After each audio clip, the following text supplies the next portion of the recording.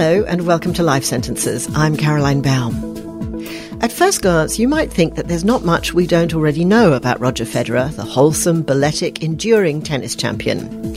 But New York Times sports writer Christopher Clarey's new biography, called The Master, The Brilliant Career of Roger Federer, is the result of 20 years watching the player evolve from a promising but undisciplined young Swiss teenager to a global role model, and reveals the behind-the-scenes strategy and team of coaches that go into the making and maintaining of an exemplary elite career. Clarey highlights the importance of Federer's wife, a former player who understands the world of tennis as an insider and is his most trusted confidant. But we also get real insight into the psychology of an athlete blessed with natural facility who retains a competitive drive despite having won everything and more. I want to ask you about the logistics of writing this book because you've had extraordinary access. So can you just tell me a little bit about where you talked to Federer, over what period of time, and how you earned his trust? Because I think trust is a key word with him. You know, in terms of the book, I mean, I didn't think about writing a book until much later in this process, obviously, that I'll describe. But, you know, Roger was somebody who I first met, formally was in 2001 in Switzerland, in Basel, his home city, where he was playing Davis Cup against the United States. And I was there really to cover the United States team because Patrick McEnroe, John McEnroe's brother, was the new captain. So that was kind of the story for us going in. I had no idea the story would end up being Roger Federer. And he was a very young player then, and he just destroyed the Americans basically over a 3-day competition. And I just thought he was a future number one, as I read about in the book. I rarely have that kind of premonition, but I just felt watching him, I could just transpose his game to grass and transpose his game to the biggest stages. And you could just see he had something special and a new gear that tennis did not yet possess. But I first saw him play in person in 1999, a couple years earlier, at the French Open, Roland Garros, where he played Patrick Rafter, Australia's great player.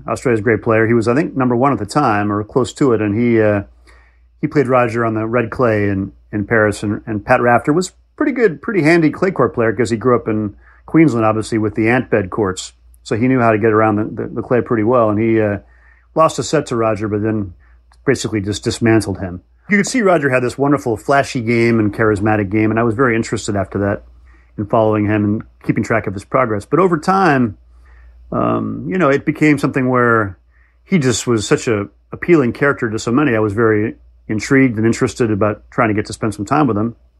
And I think kind of a combination of things happened. One was I happened to be based in Europe at the time. I was based in Spain and in France for many years over there. And as a European tennis player, it was easy to get access to him over there through my papers, the New York Times and the International Herald Tribune. And he was also interested in expanding into the North American market. That was very important to him. As a Swiss player without a naturally large home base, economically speaking, for his business affairs, he was interested in trying to reach the U.S. audience in particular. And so I think he saw the New York Times as a good vector for that. So I wasn't my nice smile and my charm that got me the interviews. It was certainly the New York Times that got was the entry pass to that. But we just really, I honestly feel the way he is, he's just very easy company. Somebody who is very natural. And he was even then when he was young with the press and with in a one-on-one setting. And it just felt more like a conversation from the very beginning. And obviously he became more polished as time went on and I think, realized his reach more and more as he matured. But he's always been that sort of fellow where you really have a conversation and he'll expand on things and he'll take you into a story and it's not just a stiff professional exercise with him. And I think we really hit it up, journalistically, professionally. And we had a nice, my first big interview with him was in Paris in 2005. It's a funny one. It was in the Hôtel de Crillon, which is this magnificent hotel on the Place de la Concorde with a view of all sorts of wonderful things in Paris. He was on the top floor in a suite. And we were talking about his, the fact that he didn't have an agent. He decided to kind of go it on his own at that time, which was unusual for a player at that level. He was already number one. And the funny thing about the interview was Mirka, his future wife, is then his girlfriend and kind of his business partner in a lot of ways, who ran all his media operations then, which was funny to think about now. They were going to shoot a Paris Match photo shoot that later that day or the next day. And so Mirka kept parading into into the room where we were talking in different clothing. She'd come in with some, peasant-inspired dress and then something more formal. There are several of these things and Roger would be talking to me, and then he'd sort of look up and she'd go, "What do you think?" And he'd sort of break away and then answer her question, yay or nay. And then he'd come back to me and say, "Where were we exactly again? Let's get back to that." So the whole thing, usually he's very focused, but that was more of an interrupted one. And over the years, I've done, honestly, I think well over 20 exclusive interviews with Roger in many different settings. I've interviewed him in a car after midnight coming back, which I describe in the introduction to the book, from in Buenos Aires when he was there for an exhibition with Juan Martín del Potro, and just a very much a rock star kind of exit with all these people crowded around the car and up against the glass and chasing him in the car, and him talking about fame there. And then we've done interviews when his first twins were born, right near his house in Switzerland. I traveled over for that. We've done an interview in a private plane when I followed him for a story on his businesses. I've interviewed him in cars and buses, and one of my favorite ones was in a limousine a van with Rafa Nadal and Roger at the first Laver Cup in Prague, going across the cobblestones. And in the back seat was the captain of their team, was Bjorn Borg. And Borg, at one point was one of the biggest things in sport. Bjorn Borg would not have been silent in the back of a van for an interview ever. He would have been the focus. But these guys had gotten so big that it was all about Rafa and Roger, and Bjorn sat in the back, listened to it all as we did this interview. And they were great. And then, so that's one of the reasons why I wanted to write this book, that I had all this amazing access to Roger and his people over time. And I felt I would really regret it if I didn't write it. So given that you've had this fantastic, very privileged access, and obviously Roger has trusted you greatly, were there any rules about this book? Were there any no-go areas, any sensitivities? Did he read a draft and approve of it? Well, the thing is, I'm a New York Times journalist, and we're not allowed to cooperate. We're not, by our ethics policy at the Times, we are not allowed to do that. It happened in the past. Some of my sports colleagues in the early years, some of the former columnists, did do books with people. And the paper just decided it was a slippery slope and did not want anybody to have any direct connection like that, especially in any kind of business operation with or business connection to a player or an athlete or a source we would cover. And I think it's a good policy. So I couldn't write this book with Roger. That was clear from the start. If I had decided to work on an autobiography with him or something like that, if that had been in play, I would have had to leave the paper to do that. So in my job as a sports writer and a tennis columnist and correspondent, this had to have separation. So Roger did not cooperate with the writing of the book. I was hoping he would fact check some things for me. And people within his team who've worked with him over the years did do that with me and also talked to me for the book. But Roger did not talk expressly for the book. And that was important from the paper's perspective, and I think the right way to do it. He was aware of it. I communicated it to him. He knew it was happening, and we did exchange some things. And he chose, because there's been a fair number of books written about Roger over the years, mostly by Swiss journalists. A couple English journalists have written some quality biographies of him, but he's, I think, tried to keep a policy where he didn't want to give anybody special treatment on that. And I think he'd probably promised some people early in his career he wasn't going to cooperate with the book. So he stuck to that. But ironically, when I went into that, I knew that was probably going to be the case. And I felt that I needed to keep the distance. And also I felt like I had plenty of material, almost too much material, to be honest, Caroline. Was there anything that was sensitive? Well, I think the problem with his wife, Mirka, who I just talked about earlier with her, it was such a big part of his career on the business side as well as his personal life, obviously. Mirka hasn't really done a formal interview in well over a decade. Not that I'm aware of anyway. She didn't give many in the early years either when she was working with Roger, but I had some contact with her and other journalists had more contact than that. And so she's kind of kept it. They decided, I'd say in that 2005, 2006 era, she needed to keep her distance from the press. And so that made it tricky in some ways because I would love to have had Mirka confirm or clarify some things that came up about her during the book's reporting. And obviously you don't want to make any leaps or suppositions with somebody who's so important to Roger in his life. But she's such a key element. She had to be a big part of the book. Absolutely. She's central to everything. I mean, everything goes through her. She's part of every conversation. It's fascinating to see the extent of that. And also, I mean, I'm interested in the fact that it seems that tennis players generally, I mean, this is a very sweeping statement, but you get the tennis players that marry models and then you get the tennis players that marry other tennis players. That seems to be the two options, broadly speaking. And obviously there is something very comforting and very reassuring about having someone who understands the pressures of the circuit as your partner. It strikes me, Christopher, that it's a very clean story. You know, this is not someone who's had to battle demons or addictions. I wondered whether that made it more difficult to write in terms of the sort of drama of a traditional narrative arc. I mean, you don't, for example, have to deal with a pushy parent behind Roger. You don't have to deal with someone who has a particularly explosive temperament that they need to control. I mean, yes, when he was a young man, he was different and he did throw a few rackets and he misbehaved a little bit. But, you know, there are not a lot of dark twists and turns to this story. So was that hard for you? You know, it's interesting because I know your podcast is a lot about process and sort of the biographer's process. And I think there has been some resistance over the years in North America in particular, in the book market over here, to the idea of a big Federer biography. I think because there was maybe that lack of cinematic, if you will, kind of that cinematic series of comebacks and big adversity. But I've always sort of begged to differ with that. I feel like, in the sense, Roger, yes, there hasn't been a scandal. There hasn't been a moment where his career was hanging in the balance, at least not until now, late in his career. But there have been a lot of twists and turns and really pivotal moments, I think. And I think there's been some pretty dramatic things that have happened to him, in particular his connection to Peter Carter, who was the Australian who was so important to Roger in his early career, who was from Adelaide area, trained with the great Australian coach Peter Smith, who later coached Leighton Hewitt. And Peter Carter was a very talented player, but he didn't really have natural power or maybe some of the qualities that made Roger such a special champion. But he had some of them, and he was able to, by sheer coincidence, really ended up in Basel, where Roger was from, and coaching at his club. And he really formed Roger's game, and I think created a connection to the greater professional world that Roger might not have had any other way. Switzerland was not a place that produced a lot of great men's players. So Peter was his window to another world there with all the great Aussie players of the past. And Peter was one of the most important people in Roger's life, and he was killed, as your listeners may remember or may know, in 2002 on his honeymoon in South Africa, in a vehicle accident there, heading on safari near Kruger National Park. And that was a devastating moment for Roger. It came when he was 21 years old. Losing somebody that important to you at that age is always very, very tough to manage. Some of that kind of your first big loss like that.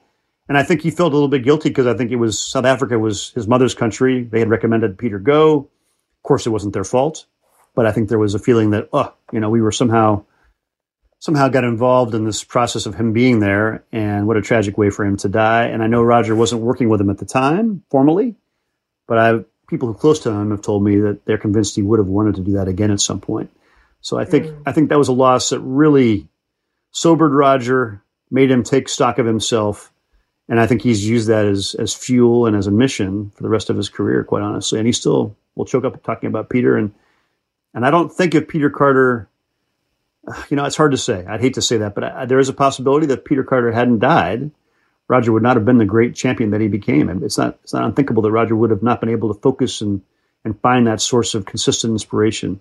I don't know. I'm not sure it's fair to speculate about that to that degree, but it definitely played a role in Roger's maturity process and his ability to stick to it. And there have been many moments in his career where he's had to make big decisions, including separating from Peter Carter as a coach earlier in that period, including deciding to make other switches in his career. And I think also somebody who's really had a very methodical and inspirational progress on many different fronts in his life, be that business, be that personal, be that tennis-wise. And so I think, in my view, I don't know what you think from having read the book, but to me it felt like, there wasn't going to be a series of Titanic-like twists in the story, but there was enough there, and also just that reservoir of goodwill that Roger has created around the world in so many different cultures, across languages and across culture, meant to me that there was a story that's worthy of really being explored. Oh, look, I think that it's propelled by incredible page-turning momentum. I picked it up when I was in the middle of another biography for another episode, and I just could not put it down. So I think it's fascinating that you can, in fact, tell a story without the scandals that are often the fuel in other biographies. And I think that, you've accomplished that to a remarkably successful degree. I want to go back, though, to the fact that you did use the word cinematic back there for a moment. And it struck me that there's a new kind of kid on the block in terms of the documentary biography. We're seeing great success on screen with documentaries about Naomi Osaka recently, the Michael Jordan series, The Last Dance, the wonderful documentary about Ayrton Senna. What do you think a sports biography as a book can do that a documentary can't? Because, of course, the great advantage that the documentary has is that we can see the match. We can see the finish line. We can see all of that exertion. We can see the moments of glory and the absolute, calamity of defeat. I think the way the documentary has now evolved with these multiple episodes, like The Last Dance, the Jordan documentary you refer to, there really are a lot of similarities to a book in that sense. You're able to really tell a very nuanced and lengthy story and explore a lot of different tangents in that sort of a format. What I don't think you can do entirely, though, is that sort of literary structure where you can tie things together in a very descriptive way. You can show it in a documentary. But for example, I think one of the strengths of this book and one of the things I enjoyed the most about writing it was being able to really dig into the stories of the people who meant the most to Roger. And you could do that in a documentary form, I suppose, by asking questions of people about these people or having them answer some directly. But to describe their whole biography, but descriptive narrative in written form, I think is a much more powerful medium than just doing it in a documentary form that way. But you're right, the action, and I had to be very careful with that because this book, Roger's played well over 1,000 matches in his career, won 20 Grand Slam singles tournaments, and over 100 tournaments on the tour in total. So picking the elements when you wanted to describe the action, which can be tough in tennis because it's a repetitive sport, that was a very careful process for me to pick out which matches. I had a list of all the matches I wanted to talk about on the side of my desk as I was writing, and I kept crossing off the ones I wasn't going to be able to get to and trying to get to the best of them. So I think that's one of the bigger challenges in the written form with an action sport like tennis, and also in a sport where you've got, the patterns repeat. Caroline, they repeat. You get the Nadal and Federer rallies in a match are often very similar over the course of 4 hours. So you had to really be careful and pick. But I think it helped me because I've written so many stories about tennis matches in my career that I kind of knew what felt fresh to me. For me, the most fascinating stuff of all is the motivational stuff, the stuff behind the scenes that we don't normally see or get access to, particularly the sports psychology, things like the strengthening of hand-eye coordination through bringing in jugglers to teach Roger how to juggle with different colored balls in different sequences. And then there was something that you wrote about how to work with a sports person's stronger eye. Can you just talk a little bit about some of those techniques? And do these apply now, in your experience, across all sports? Is everyone rolling this stuff out? Well, I think it's not clear how much Roger did in the eye training. Paul Dorochenko, who was one of his early fitness trainers with the Swiss Federation, was very interested in that and interested in sort of how you track the ball. And in terms of being able to look at some people are left eye dominant, some people are right eye dominant. So it's a matter of which eye tracks the ball when you're positioning yourself for a tennis shot, allows you to kind of have an advantage in sort of perceiving and processing the shot to come. And so I think Roger is, if I remember, left eye dominant, and he's a right-hander. So when he's sort of turning to hit a forehand, he's picking up the ball on his forehand side quite early and tracking it in Paul Dorochenko's estimation. So it helped him make his forehand his strongest shot. There's Stan Wawrinka, another Swiss player, is a right-hander, but he's right-eye dominant. So when he's turning his shoulder for a backhand, he's picking up the backhand earlier with his right eye and tracking it in.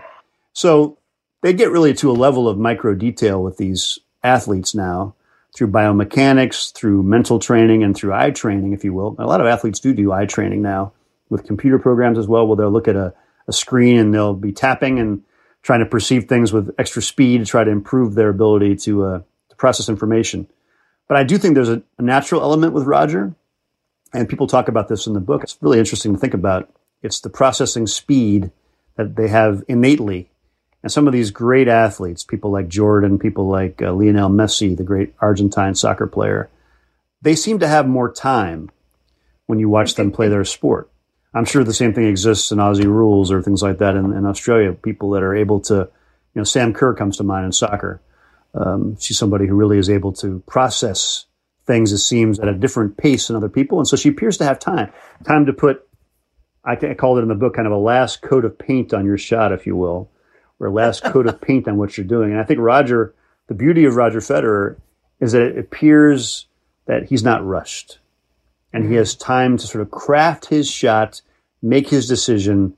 And if you're watching on television, that seems a little bit less amazing than if you're watching in person, because once you're watching tennis in person, I don't know how much you've watched, Caroline, but it's a game very, very percussive, very impactful, and incredibly fast now.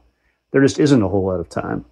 But Roger seemed, with few exceptions, to be able to just complete the shot, keep his eyes on the ball, like a golfer after his shot leaves the tee. And this, Marc Rosset and other people who've been around him, they attribute this to sort of a natural processing speed, ability to perceive the whole court, the whole playing field, if you will, at a higher, faster pace than the average person or the average professional player. And there's a natural grace, a dancer's grace that's involved as well. I mean, some players might have that, but don't have that sort of ability Roger has to absorb the shock of his movements with grace and like a dancer, if you will. And he just, the way he finishes is it's all his body positions. The photographers who shoot tennis still talk about it's hard to take a awkward picture of him because he always seems to be in a poised and balanced position. So some of that is natural, and some of it is very much nurture in the sense that he is somebody who has worked very, very hard with his physical trainer, fitness trainer, Pierre Paganini, over the years on these things you mentioned, sort of these creative exercises to try to keep it fresh, but also to find ways and everything that they do to apply it to tennis directly. You're not seeing them going out for 5-mile runs in the woods anymore or lifting a lot of heavy weights. Everything that Pierre tried to do with Roger was really directly related to tennis, which is very much an explosive sport, but it's an endurance explosive sport. You have to be explosive in these 5, 10, 15, 20 seconds bursts, but over often a 5-hour period. So it's an interesting way to train. And Pierre was very, very clear from the start that he wanted with Roger to train specifically for tennis motions, which is often 3 or 4 or 5 steps. And then you stop, you explode, you do it again. You're not doing a 20-meter sprint too often in tennis. It's more real quick steps and hit. And now I think that's much more common on the tour. And I think it's common in a lot of sports. People are very specific. But I think when Pierre started 25 years ago with Roger, that was not the case. It was more uncommon. And he broke a lot of ground there.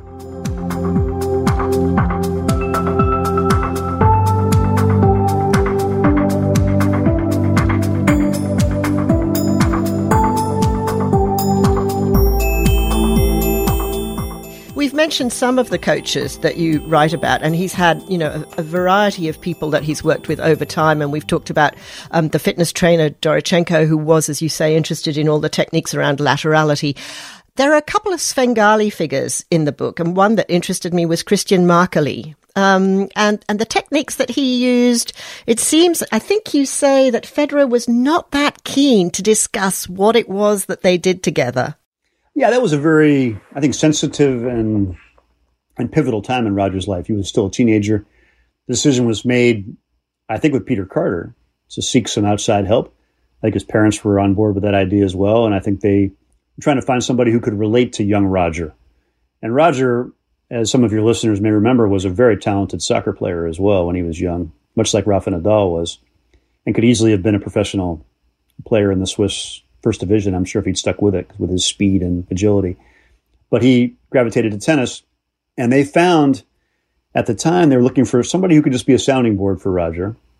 And there was at the time a young PhD student in Switzerland named Christian Markeli, who had been a First Division player with FC Basel, which is Roger's favorite soccer team, the one he grew up watching play.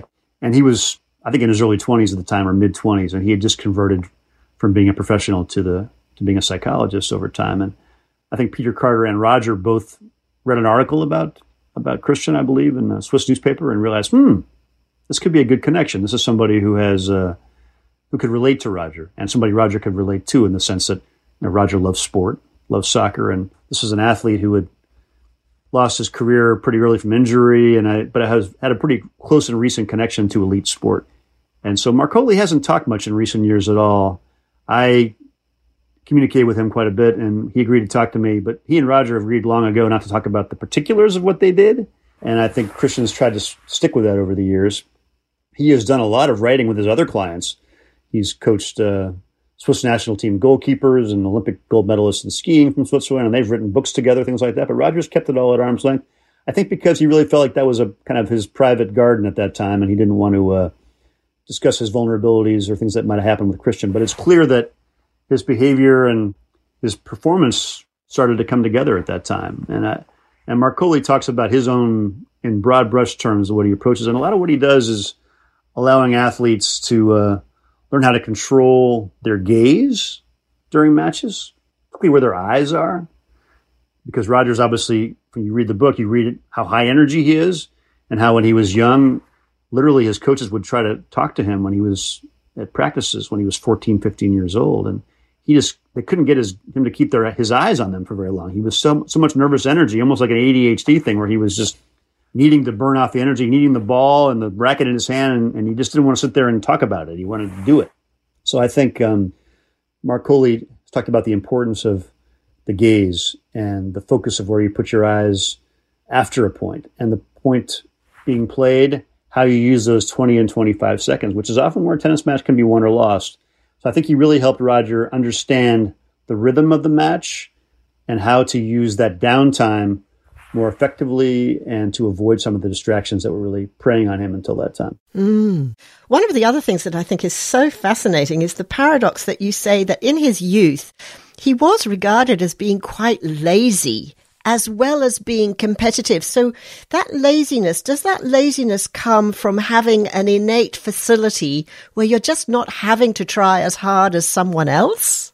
Sure. And I think he's somebody who, I think Roger was always willing to give all the energy in a match. There are times you sort of see him because it's not going well.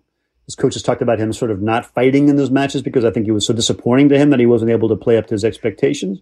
But he wasn't known as a great practice player by any means. And I think he was somebody who, it did come easily to him. He was able to do things in a day that would take other athletes 2 weeks to figure out, or the things that he could do in a couple of days that nobody could ever figure out. So I think that facility was clear.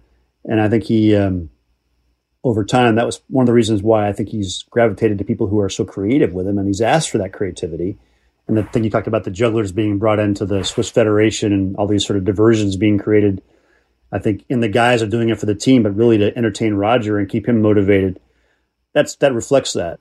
But I do feel like over time, as he created his own team and his own process and took ownership of it, he really became very effective at, he's not going to maybe work 5-6 hours like a Nadal or somebody else might work at the same intensity, but he used that time very well, knowing himself and understanding the kind of things that he needed to keep himself fresh mentally and to ride that creative process. But yeah, I think there have been some times when Roger has had a hard time. And I think the transition from being the dominant guy in men's tennis until Nadal emerged, and his dominant period wasn't quite as long as we might recall. It was relatively short in some ways before Rafa really became a threat on clay and other surfaces. But I'm sure that Roger struggled more with that than he let on. It was hard to surrender that situation when you've always been figured as the chosen one and then suddenly have to be able to accept that there are others who are chosen as well. So he managed that with varying degrees of grace early on in his career. But I feel like overall, the whole arc of his career, having watched him in so many news conferences, so many public settings, so many different moments where he could have made a gaffe, or he could have been more critical of his peers, or he could have been more dismissive. The moments have been really rare, Caroline. You do quote his trainer, Dorochenko, saying that the gentleman that we see is a manufactured product and the result of Nike marketing, but that really he's a fighter. So I'm interested in that. It is interesting. And I included that because I thought that was an interesting perspective. And I think I talk about it in the book as saying, it's really a minority viewpoint in that sense. And Dorochenko was somebody who played a strong role in Roger's life for a pretty short period early on. So he had a unique window into Roger. I don't think he's been much in contact with Roger day to day later on in his career. But I think early on, that grit that people sort of tend to dismiss with Roger was clearly there. He had this huge competitive streak, and he wouldn't have played as long as he had if he didn't have that. I think there is some of that gentlemanly, polished approach to winning and losing, which hasn't always been there, but has been there most of the time. I think that's learned behavior in Roger's case, just as the Zen master mask that he wears in his matches is very much learned behavior. Nadal, as you see him, point by point, the intensity, the focus, just I'm going to run through the wall, this point and the next one and the one after that, that's Rafa. Roger had to learn to handle all the things that were happening with him, and he had to change quite a bit, I think, to find his sweet spot. So it's an interesting comparison there. We've all fallen in love with Ted Lasso on our TV screens as this kind of bumbling, naive American who comes to Britain to coach a football team that's on a losing streak.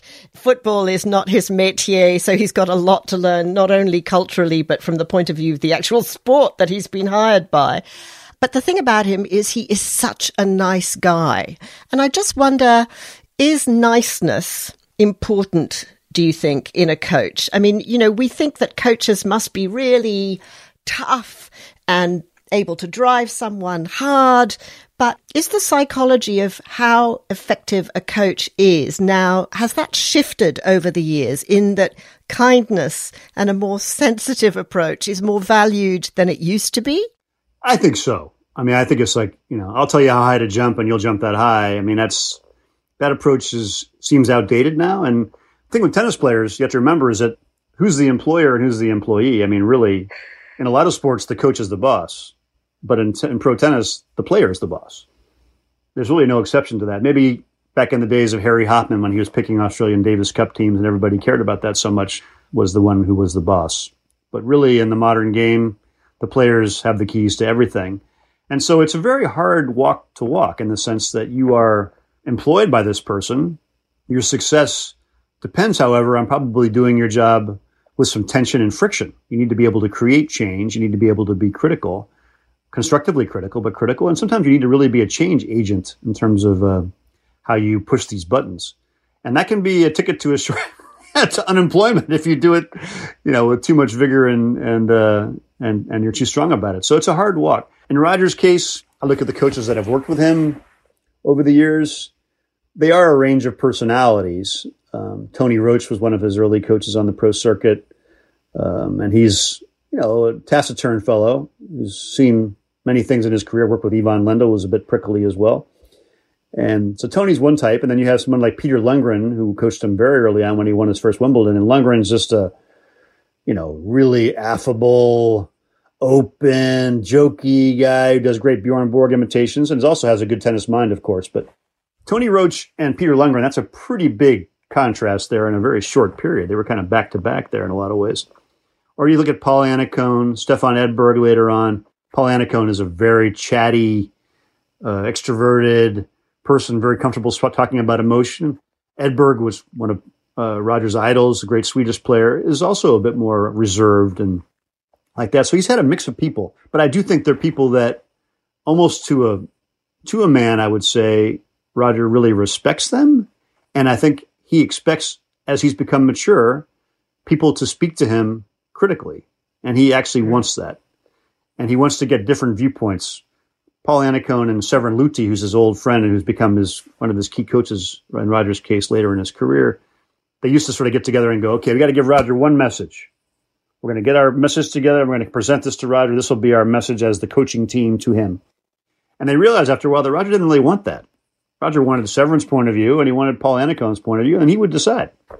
So the process is interesting to see how these great athletes take it. And some do want to be kowtowed to. I don't think Roger's in that category. It's interesting that you do point out, Christopher, that there are very few female coaches in the male game. Apart from Djokovic, very few have been coached by women, although some have been coached, you say, early and well by their mothers. Are we going to see more women coaches in the men's game? I hope so. I think it's important. I mean, I don't see why, if women are able to get on the road and make the decision to travel, which tennis coaching really requires, that's the downside to it.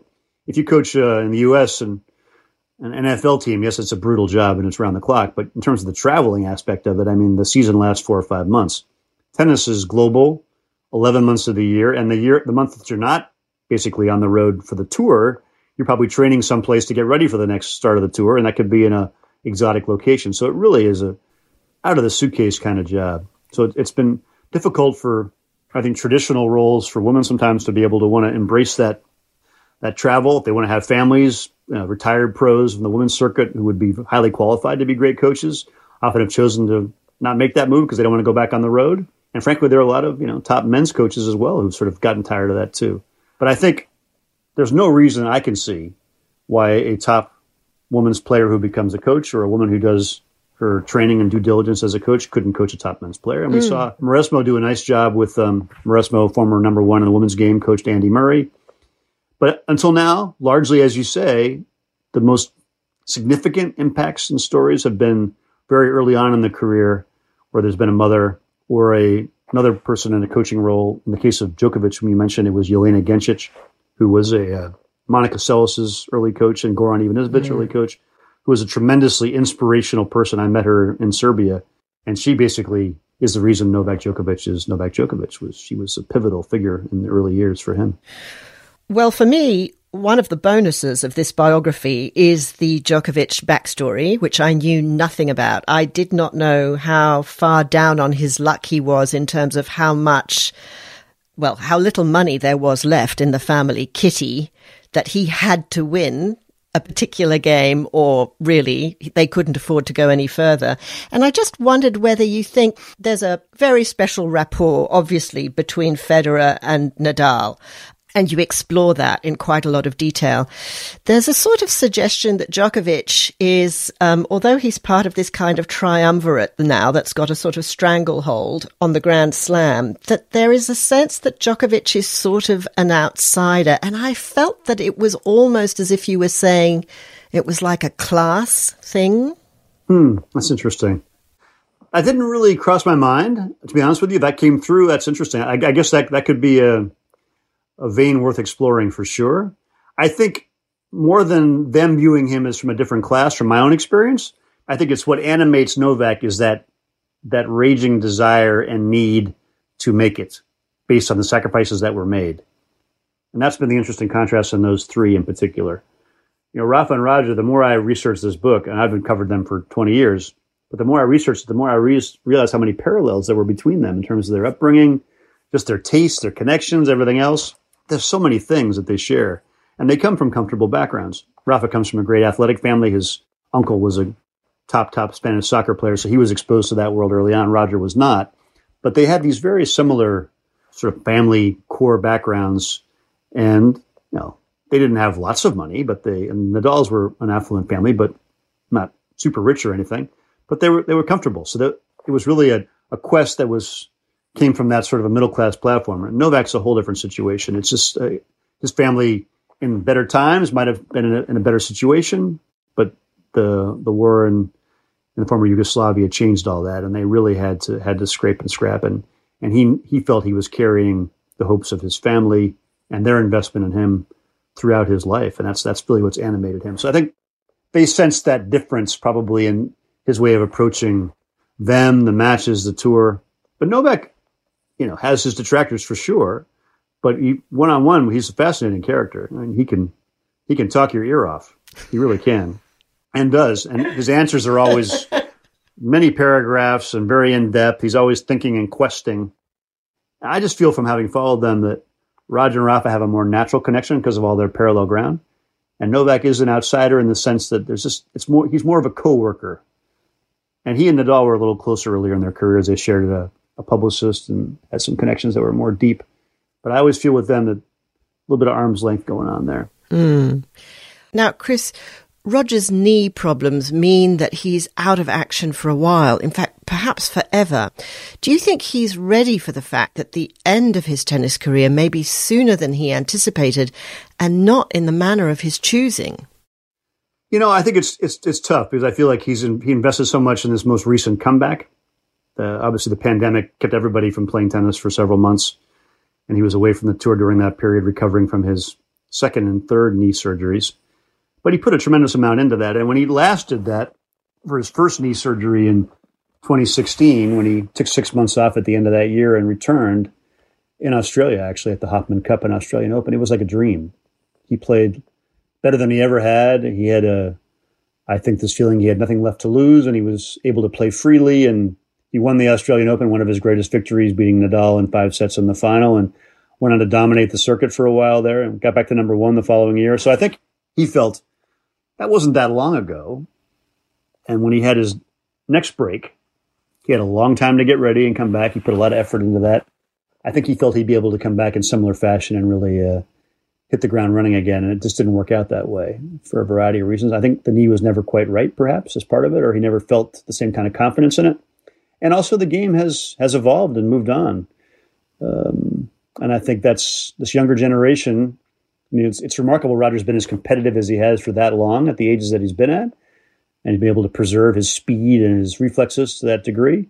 But these young guys are good. I mean, they have yet to prove themselves like the big three of Djokovic, Nadal, and Federer. But these people like Stefanos Tsitsipas and Daniil Medvedev and Alexander Zverev and players of that ilk, they're very talented. And so inevitably it gets harder and harder. And I think for Roger, this has to be very demoralizing to have come back all that effort and then have to go back off the circuit again for a fourth surgery, which sounds a bit more complicated than the others. And I just don't know that he's going to get the kind of satisfaction he wants from this process. And I think that's the risk you take from pushing so long and so far into your timeline. And I think we could all agree that as tennis spectators and people who follow the game, I think he's made a lot of good decisions about continuing to persevere, and he's proven his ability to play quality tennis at very advanced ages, much like Ken Rosewall did, or Pancho Gonzalez back in the day, or Martina Navratilova, who also did it. But Roger has done it, I think, in a more competitive physical era. So to his credit, but I don't see him being able to come back from this and be competitive consistently at the highest level again. I'm not a tennis tragic or Federer fan, but I found this a genuinely satisfying read. Christopher Clarey has an easy, engaging style, plenty of insight into his subject, and doesn't get bogged down in match analysis and technicalities. Instead, he provides access to areas of the player's off-court life which are fascinating in terms of his relationships with rivals, fans, coaches, and sponsors. I've more respect and admiration for Federer now that I can see the fuller picture. Life Sentences is produced by David Roach for Two Heads Media and by Jennifer Macy. We live and work on Dharawal country and pay our respects to their elders past and present. Music is written and performed by Amanda Brown from her album Slow Chocolate, published and licensed by Lily Pilly IP. Thank you for listening to Life Sentences.